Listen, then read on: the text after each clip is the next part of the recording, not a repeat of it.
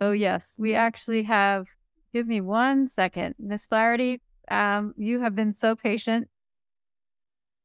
Yes, we are looking for one attendee, I believe Mr. Khan. So in the meantime, Mr. Khan, we are going to have Miss Flaherty come forward to testify. And Mr. Khan, if you're available, please accept the invitation and we will have you testify after Miss Flaherty. Miss Flaherty, it is wonderful to see you. Welcome and please proceed. Thank you so much, Rep. McCarthy Vahey, Senator Anwar, Senator Summers, Representative Claire DeStitria, all the members of the Public Health Committee. My name is Kathy Flaherty. I am the Executive Director of Connecticut Legal Rights Project. For those of you who don't know me yet, hi. You'll probably see me a lot. CLRP represents people who are eligible for mental health services from the State Department of Mental Health and Addiction Services. I submitted my written testimony. It is finally available online, so you can link to it and read it now or later. But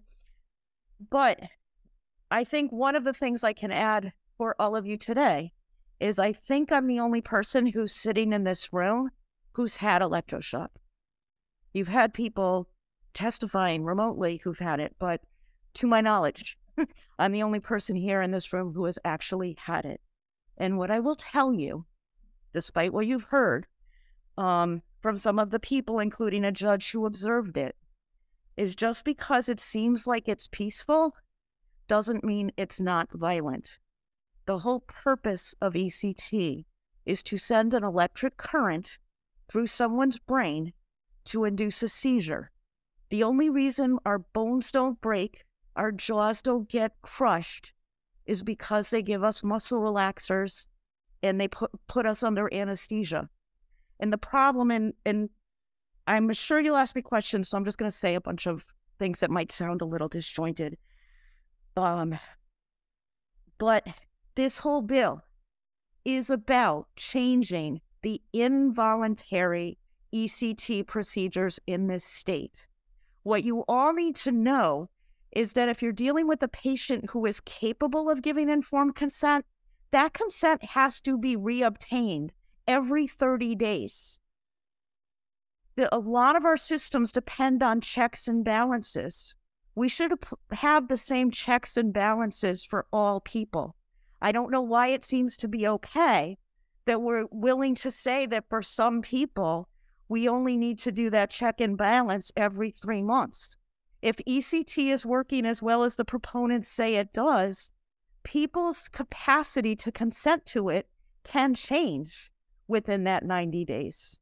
And if they're capable of giving informed consent and they say no, that court order, if you have passed this bill that you want to change it to and give them the 90 days, that person can spend 2 months getting shock against their will. There are people in this state who have received hundreds of involuntary shock treatments. At a certain point, when do you say continuing to throw an electric current through your brain maybe is not the most beneficial, less intrusive treatment? I want to add a couple things because I was corresponding with Sarah. She needs you to understand the long-term consequences. The FDA requires doctors to warn patients that long-term safety and effectiveness of ECT has not been demonstrated. She is the evidence of what happens when a patient goes home.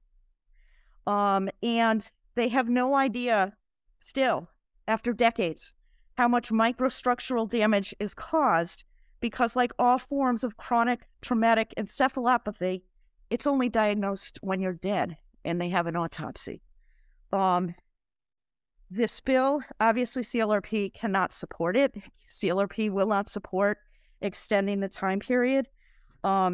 Excuse me, Miss Flaherty, your time is completed. Thank you.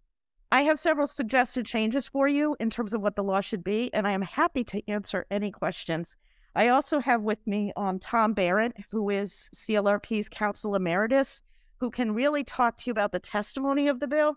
I mean, the legislative history of the bill, because what it used to be that there were no time limits on involuntary ECT until the law was changed to put in that 45-day time period.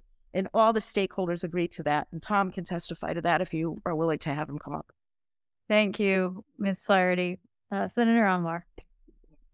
Thank you. Kathy, is it okay if I call you Kathleen? Absolutely. Yes, fine. we call you Kathy. I insist on you calling me Attorney Flaherty. In fact, I would look for my uncle if you did.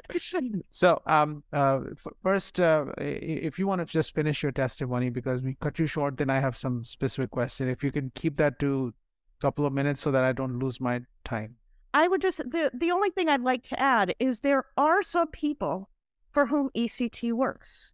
Just like when it comes to psychiatric medication, there are some people for whom ECT works.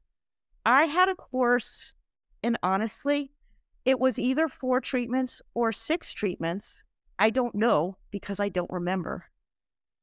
They gave it to me when they brought me to the Institute of Living after I unbuckled my seatbelt while I was driving my car and drove into a light pole.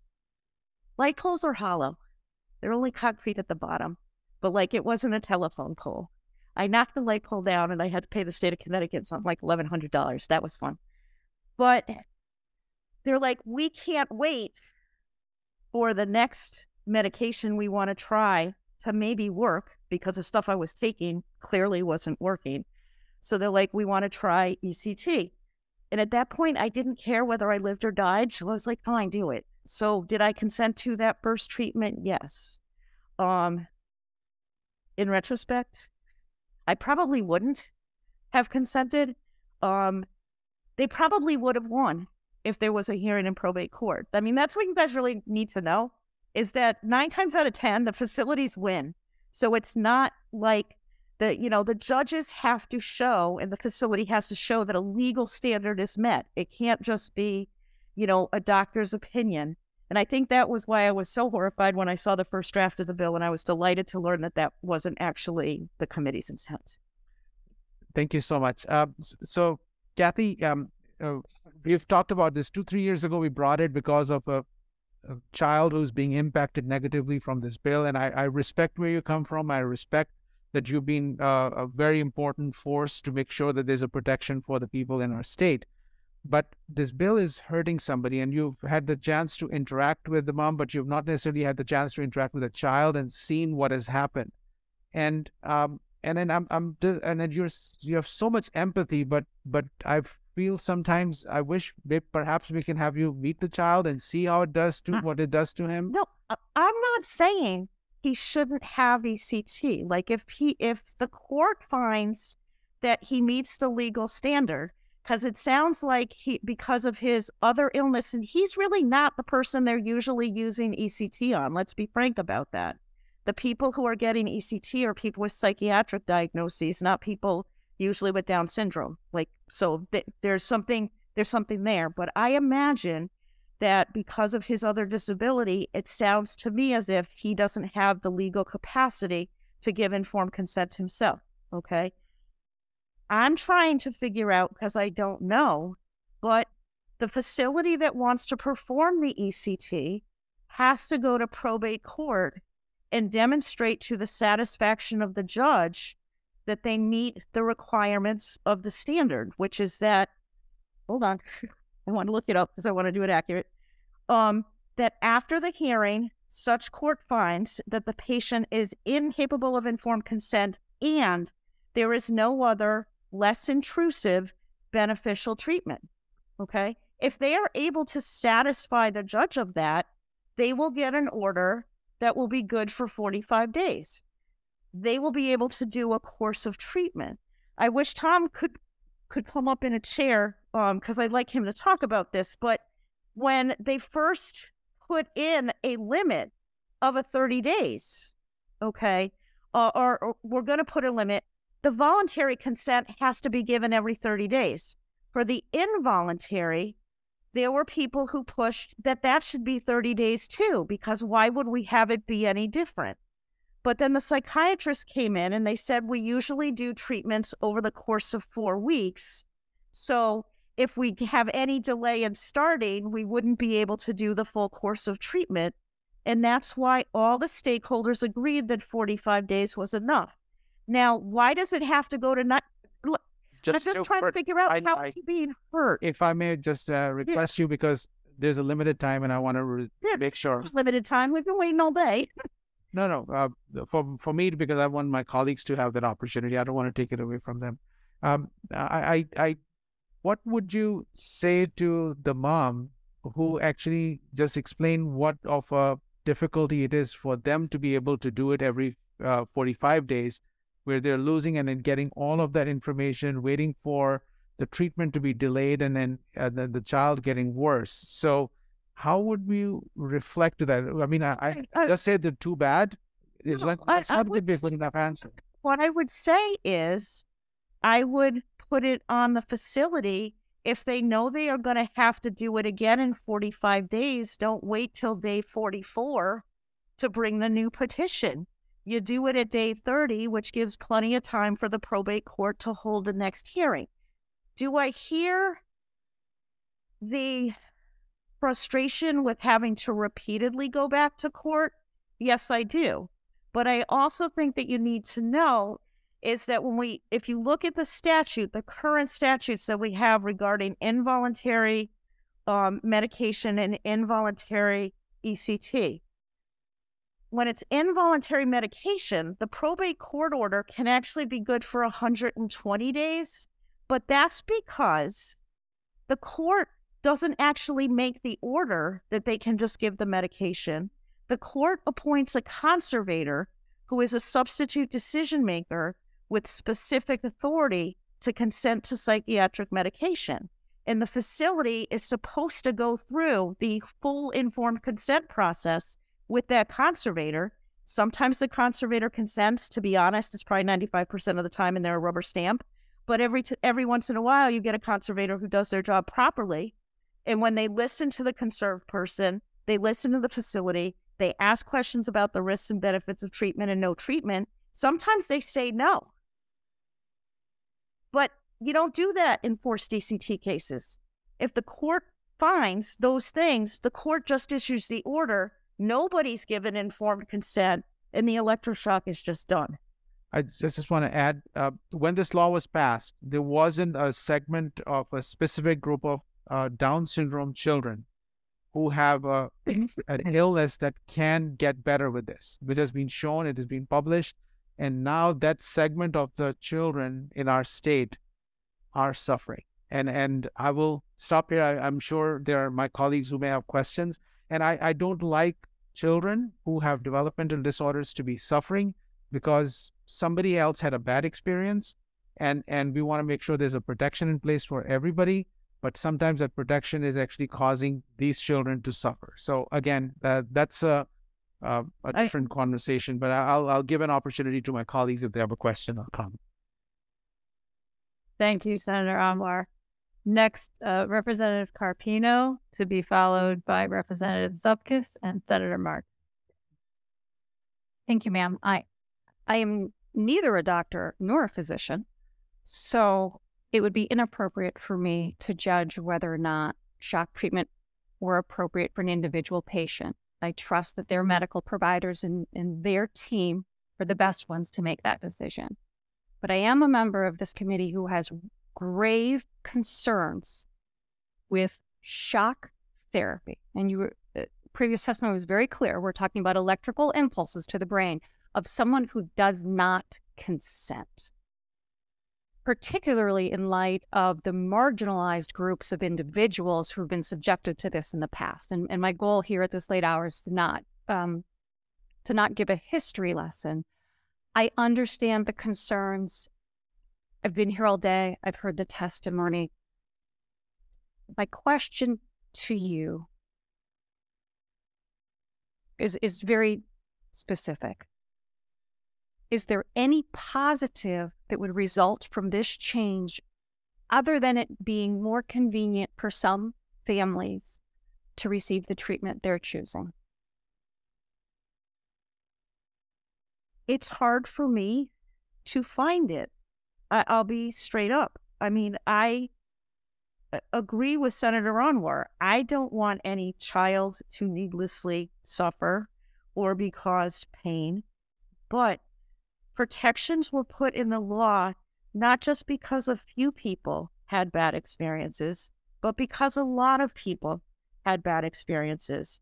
And shock without adequate safeguards violates the right to be secure in one's person. It is a massive intrusion on liberty.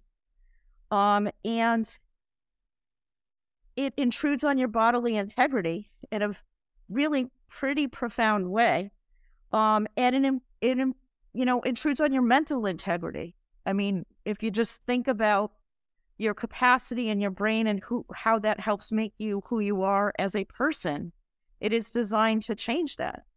I would say, and if this committee was concerned about a particular group of people who, in the committee's opinion, were so benefited by this treatment that perhaps that particular group of people should have a different law applied to them, I would perhaps explore that. But I also think it's a terrible idea to make different laws based on different people's diagnoses. We don't do that. And we shouldn't do that. And I appreciate that. And I want to be very clear. If this particular treatment works for some individuals, I believe that they should have adequate access to that. But my concerns are qualified physicians and the head of a hospital making these decisions for some individuals. And I appreciate you always giving a voice to some who might not be able to find their way to the General Assembly to share their views and their experiences. And I thank you, because I have serious concerns about this. Thank you, ma'am. Thank you, Madam Chair. Thank you, Representative Carpino. I'm going to go next to our ranking member, Senator Summers. Good evening. How are you? I'm doing okay. Good. I know it's been a long day for you. It has. I have grave concerns about extending the time limit in which someone would have the ability to either continue ECT under a civil involuntary commitment order or extending it for 90 days. That is, I have real concerns about that. But what you heard tonight was there's a very small segment of the population that are children that have Down syndrome that need this or appear to need this treatment for their well-being. And I didn't hear that they couldn't get the treatment. What I heard was it's inconvenient. And I take that lightly as a mother. I know that things are not necessarily convenient, and it's an added step that you have to take to go to probate every 45 days to renew the order to be able to get this type of treatment. Is there anything, but I didn't hear that children are not able to get the treatment. And I think we have to be cautious. And as difficult as this may sound, I don't think we can legislate for a really small population versus the greater good in some respect. And I can see, based on the history that we have here with Whiting Forensic, the civil commitments, that it would make it a lot easier for that institution to be able to go to probate and get a 90-day order, for which we will have people in our custody, under our care, possibly continuing with ECT without their consent. I have a real issue with that. So, is there anything that you can see that could be done, because you have a lot of experience in the probate court, maybe this really belongs to judiciary, that could be an expedited process for those children that are under the care of a physician that need this specialized treatment every 45 days, where there could almost be a system in which they don't ever have to worry that they're not going to get it. I like your idea of just going earlier, but we all know that the probate courts are really busy. Could you think of a way that we could streamline their ability to get the probate judge to order the next 45 days? I would have to think about that. I don't, after a very long day of sitting here, there's no way I can answer that question on the spot. You're really creative, so I'm sure you'll come up with a way. I could try. Not right now, but Right. if you could get back to us. No, I mean, I think one of the things that I just would like to point out is there are times where facilities bring petitions and have brought simultaneous petitions to probate court for forced medication and forced electroshock. Remember, for forced electroshock, it's supposed to be no other less intrusive beneficial treatment. And so Judge Marino talked about how the fact that sometimes he denies them because they haven't tried the other things first. We dealt with a case at a different facility that wasn't his court, where the court actually granted both orders. And that actually makes no sense. It should never have happened. And guess what? We appealed that, and we won on appeal because it didn't meet the legal standard. But by that time, the shock had already been done. And then how do you take that back? You can't. Probate court judges have to do a lot of work, and they have to make a lot of difficult decisions about a lot of difficult things. But sometimes they make mistakes. And because of the way our law is, where we don't have an automatic stay pending appeal, which is something we should have, people are subjected to these involuntary treatments that they do not want, that they have not consented to, and they're imposed against their will. So it is, the hard thing, listening to some of the testimony here today, where some people have said it feels like torture, because it really, we don't intentionally put electricity through people. Usually we refer to that as electrical injury. So people have framed this as some kind of medical treatment that does things, but they don't know how or why it works. They don't know how or why it goes bad.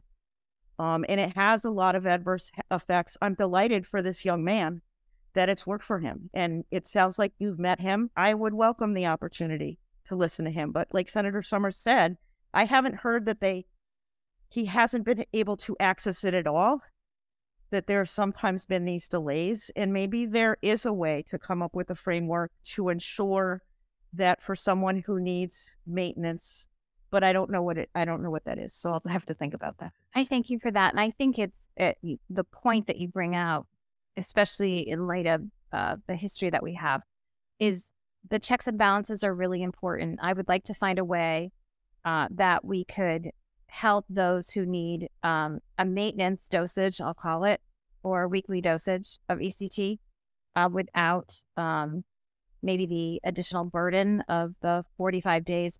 But I really feel strongly that we cannot extend it just based on that small population when there are so many others that could have unintended consequences because of that extension.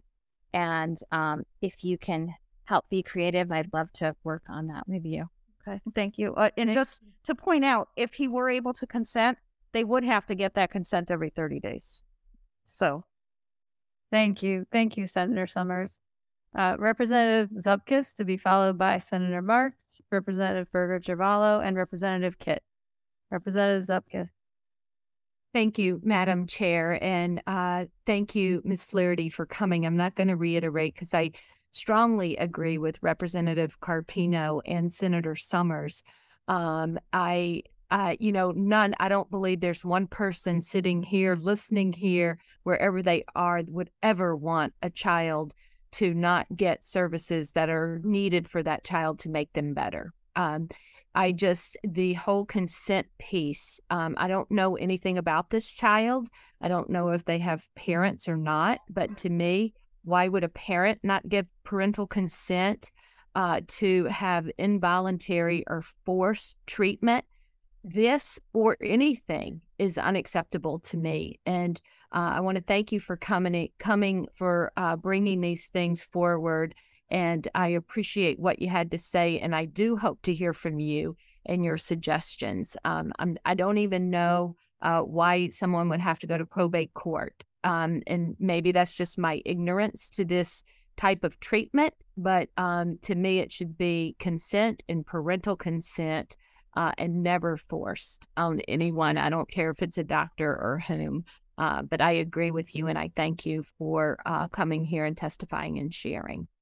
Thank you, Representative Zupkis. And I do want to address the question you asked earlier of somebody who doesn't live in Connecticut, so didn't know what our laws here are in Connecticut. Electroshock is something that can be done with the informed written consent of a patient. So that is one way it gets done.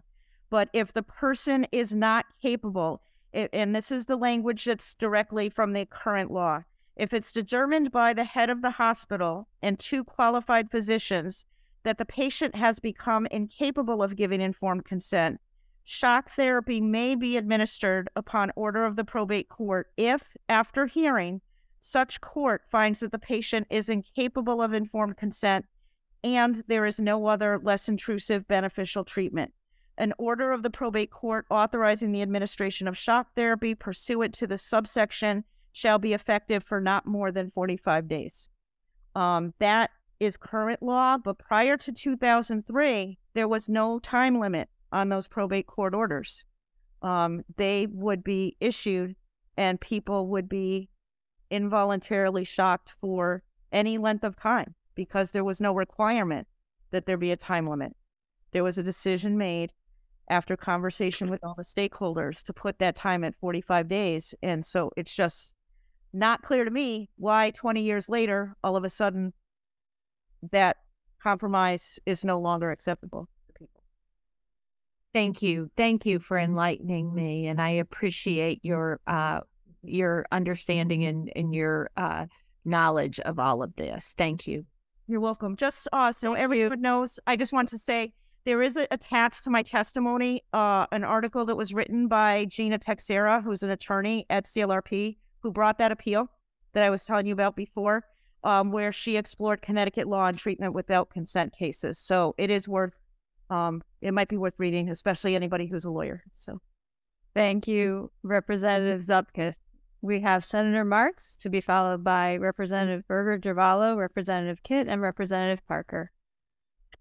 Thank you, Madam Chair. Through you, I have had patients who have had electric shock therapy, and they said it's completely changed their lives, and it was the best therapy that they had. It's what turned their mental illness around. But my question is, and so maybe this is for judiciary, like Senator Summers said, I don't understand why a mother, and that mother that testified tonight was one of the most moving testimonies that I heard tonight, why the mother, she must be the conservator, power of attorney of her child, why that is not informed consent, why she can't consent to have this treatment for her child, why the hospital administrators have to say that he can't consent.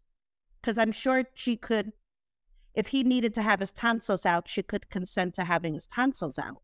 Why can't she consent to this therapy? thank you for the question.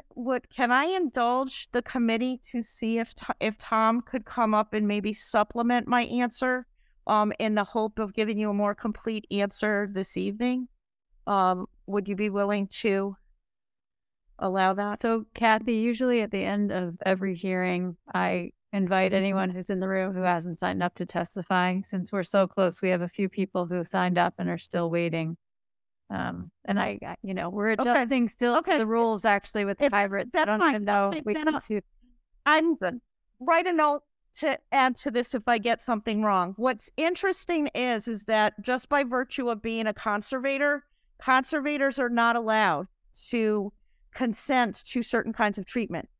A conservator that you have for other medical treatment is not allowed to consent to psychiatric medication unless there's a petition brought in probate court that awards them the specific authority to consent to psychiatric medication, because there is a recognition that psychiatric medication and psychiatric treatment is significantly more intrusive than other medical treatment. That's the law in Connecticut. It's been the law for as long as I've known what the law in Connecticut is. Tom may be able to supplement that answer. I appreciate that. Thank you. Thank you, Senator Marks, and thank you for your answer, Flaherty. Next, we have Representative Berger-Giavalo to be followed by Representative Kitt. Thank you, Madam Chair. I'm actually going to do a thing that we don't usually do, and I'm going to say I'm going to be brief, and I'm going to be brief because Senator Summers actually articulated most of what I wanted to say. I will just add to that. I think that really what we've come down to here is we're looking at two particular goals. We want to fast track informed consent for those who need it. We want to be able to keep the checks and balances. I know that you're exhausted and can't necessarily answer questions about what that looks like. And when I was feeling a little bit more awake, I was saying to myself, well, what if we add another qualified physician? I know that there are ideas that are here on this side of the room that we would love to be able to run by you, but I would just like to reiterate that we would seriously value whatever contribution you may have at a later, somewhat rested point in time. I appreciate the opportunity to give you input when I have had more food, more drink, and some sleep. Thank you very much. Thank you, Rep. Giavallo. And I think we'll appreciate the opportunity when we've had the same. I agree. Next, we have Representative Kitt of Fairfield and Trumbull representative, and then to be followed by Representative Parker. Thank you, Madam Chairwoman. Actually, I will also be brief because my question had to do with conservators. And Ms. Flaherty, you answered my question there as to why we don't allow conservatives to do this. And you mentioned that you had suggestions for improving this bill, and I look forward to reading that in your written testimony. And is one of those recommendations perhaps developing a psychiatric conservator program?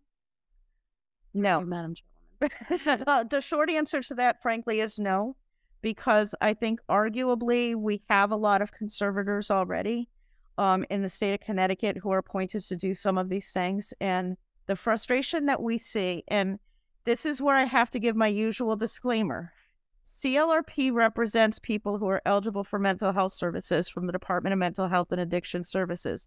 They serve 100,000 unique people each year. We represent like 1,000. So like a tiny percent. So like people who are getting what they need from the system are not calling a law office to get help. But the people who call us who are not happy have conservators who maybe rubber stamp what the probate court has issued standards for conservators. And I actually linked to them in my testimony. There are things conservators are supposed to do, like talk to the conserved person, review the person's medical records, talk to the facility. But we have seen cases where the facility gets the order from probate court, faxes something to the conservator, says, sign this, and the conservator faxes something back with the signature authorizing the medication. That's not compliance with the statute, and it's virtually impossible to challenge any of that. So, no, I do not think establishing a psychiatric conservatorship program is the way forward. We have other ideas, but not that. Well, I look forward to reading those, and I want to thank you for sharing your story and for the work you do, and for giving a voice to people who don't really have a voice, aren't able to come here. So I look forward to hearing more from you as we move through this bill. You will. I promise. Thank you very much, Representative Kitt. And think batting cleanup is Representative Parker. Perhaps, actually, we may come back to Senator Armour. Thanks for being with us all day. Not a physician, not a doctor, not a lawyer, so bear with me. I'm wondering if there is a difference between someone who is not giving consent, chooses to not give consent, but still has the procedure done anyway, and someone who is deemed unable to give consent because of whatever reason and still has the procedure done anyways. Maybe I'll stop there with my first part of the question. Is that a distinction? I think that is an interesting question. And what I will tell you from like my personal experience, both as a patient in psychiatry for the better part of 20 years and being a lawyer as well, is questions don't come up about your capacity to give consent as long as you are agreeing with the recommendations of your psychiatrist. It's only when you start to challenge the psychiatrist that questions start getting raised about your capacity to give informed consent. I see a skeptical look on your face, but that is the reality of psychiatry, which is probably different than the practice of medicine in a lot of other fields. But that is the reality of our experiences. It is an experience I have had, and it is an experience that many of the people you heard from today have had, and the experience you'll hear from a lot of other people over the course of the session when we're talking about bills related to mental health. I appreciate you sharing that. And maybe this will be food for thought as we continue working on this. it seems like then there is a distinction between these potentially two different groups of people. I appreciate how you're saying about when that comes up or not. But would it be possible to have a policy that applies to people who are not able to give? Because it seems like what we're really trying to avoid is someone who would want to not give consent, having this force upon them. That feels different to me than someone who is deemed not able to give consent, and at one point it's a decision to do this procedure by well-informed, reasonable folks, and then presumably that is unlikely to change over the course of 45 to 60 to 90 days.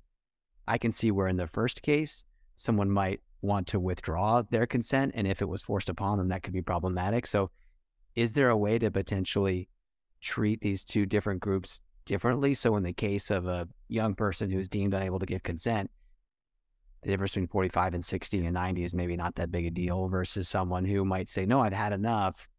I don't want to give anymore. Maybe this is a situation you would have found yourself in. And therefore, we do want to ensure that after 45, between 45 and 90, we have that sort of release valve. Does that make sense? It does make sense. And what I would say is, and again, I don't like talking about statutes when I don't have the book in front of me because I want to make sure I'm getting it right. But that we do something somewhat similar when we're talking about involuntary psychiatric medication. We actually do have different legal standards that have to be met. If the person is capable of giving informed consent but says no, a person's incapable of informed consent, and then a person who is capable of giving consent and consents. So I think that might be a way forward, but I think we really need to do some crafting, and I have no doubt that judiciary would have to be involved in this. But I that may be the way. Thank you for helping me start to understand that. Thank you, Madam Chair. Thank you, Representative Parker. Representative Rader, to be followed by Senator Amlar. Thank you, Madam Chair. Thank you for sitting here all day and listening to all the other testimony before your opportunity to do so. And this has been so enlightening for me as a new legislator, so thank you for that too. I've been working with a constituent who is also involved with NAMI, and she was really informative. I sat through a group presentation, and the term came up called, and I'm going to probably say this wrong, anosognosia. Yeah. And that is it's quote unquote lack of insight is a symptom of severe mental illness experienced by some that impairs a person's ability to understand and perceive his or her illness. It is the single largest reason why people with schizophrenia or bipolar disorder refuse medication or do not seek treatment. Without awareness of their illness, refusing treatment appears rational, no matter how clear the need for treatment might be to others. And so this term kept coming up in my head again when we've been talking today about consent and to what Representative Parker just referenced. And I'm curious to know from your experience, how often do you see the patients that you interact with that likely should be or have been diagnosed with this anosognosia, and really they don't identify their illness, so therefore their consent might not actually be a genuine consent? Okay, I am not a doctor. Right. In my opinion, Thank you. Anosognosia does not exist. It is a real thing when it comes to stroke victims, but when it comes to mental illness, it basically is a framework that people who want to increase opportunities for psychiatric treatment use as a justification of forcing people to have treatment that they do not consent to. And I'm happy to talk with you more offline at any time about that, but there are a number of people who agree with me that term is not a legitimate term when it comes to psychiatric issues. It is a very real condition when it comes to people who've suffered strokes. I appreciate that, and I would appreciate your input, but I do think it's important to identify that it is a true diagnosis in the medical field. But I'm not a doctor. You're not a doctor, but I thank you for offering your opinion. I do appreciate it. Thank you. Thank you, Representative Rader. Senator Amlar. Thank you, Madam Co-Chair. I just wanted to make a few comments and observations. I just want to first mention what a special committee we have in public health. We've been here for 9 hours And we are making sure that we are there protecting people who cannot give consent, but at the same time having a conversation for the ones who need the treatment and they cannot give consent, can we find a way for them? And which is one of the largest committee, the people who are physically here and on Zoom for 9 hours listening to this, and also for the people who are here who are new to this committee. We have advocates who sit through the entire hearing just to be able to make sure that they stand up for what they believe in. So I just want us to recognize this moment and importance of this committee, and arguably there's no other committee that does this kind of activity and this kind of emotion. So something to be proud of and to be thankful for. The second thing is that our experiences define how we see the world, and I'm sorry about the experiences that you've had, but thank you. Those experiences are helping a lot of people. So that's something that I wanted to recognize and then appreciate in your case as well. And then I also am hopeful that we will find a solution, but then I lost a little bit of hope when you said that when Kathy Flaherty is going to get some rest, because you never get any rest. So then we'll have to figure out when you're going to get the rest. I think just thought process for us to look at is, in 2003, when we made this law, it was the right time for that. And there's a group of children who were born after that law has been made. And this treatment was not an option because the diagnosis and the treatment and identification was not there. And majority of the children were born after the law was made. And we will have to think about that laws evolve and improve according to ground realities. And is this a fault of the child? They were born in Connecticut, because if they were in any other state, for those specific group, they may have had the treatment without having to go through some of the hurdles. But I'm not asking for a solution. I'm just having you think about the fact that sometimes where you're born and what kind of laws you have would determine your impact on your families and so on. But these children were born after that law was made, and this treatment, which has been recognized, is a treatment for them. And unfortunately, they will have to go through the hurdles, and unless they move to some other state, because right now, perhaps we will not find an answer, but let's see if we can. And if they're not, then we'll just say that too bad. But I just wanted to thank everyone for their indulgence. Thank you.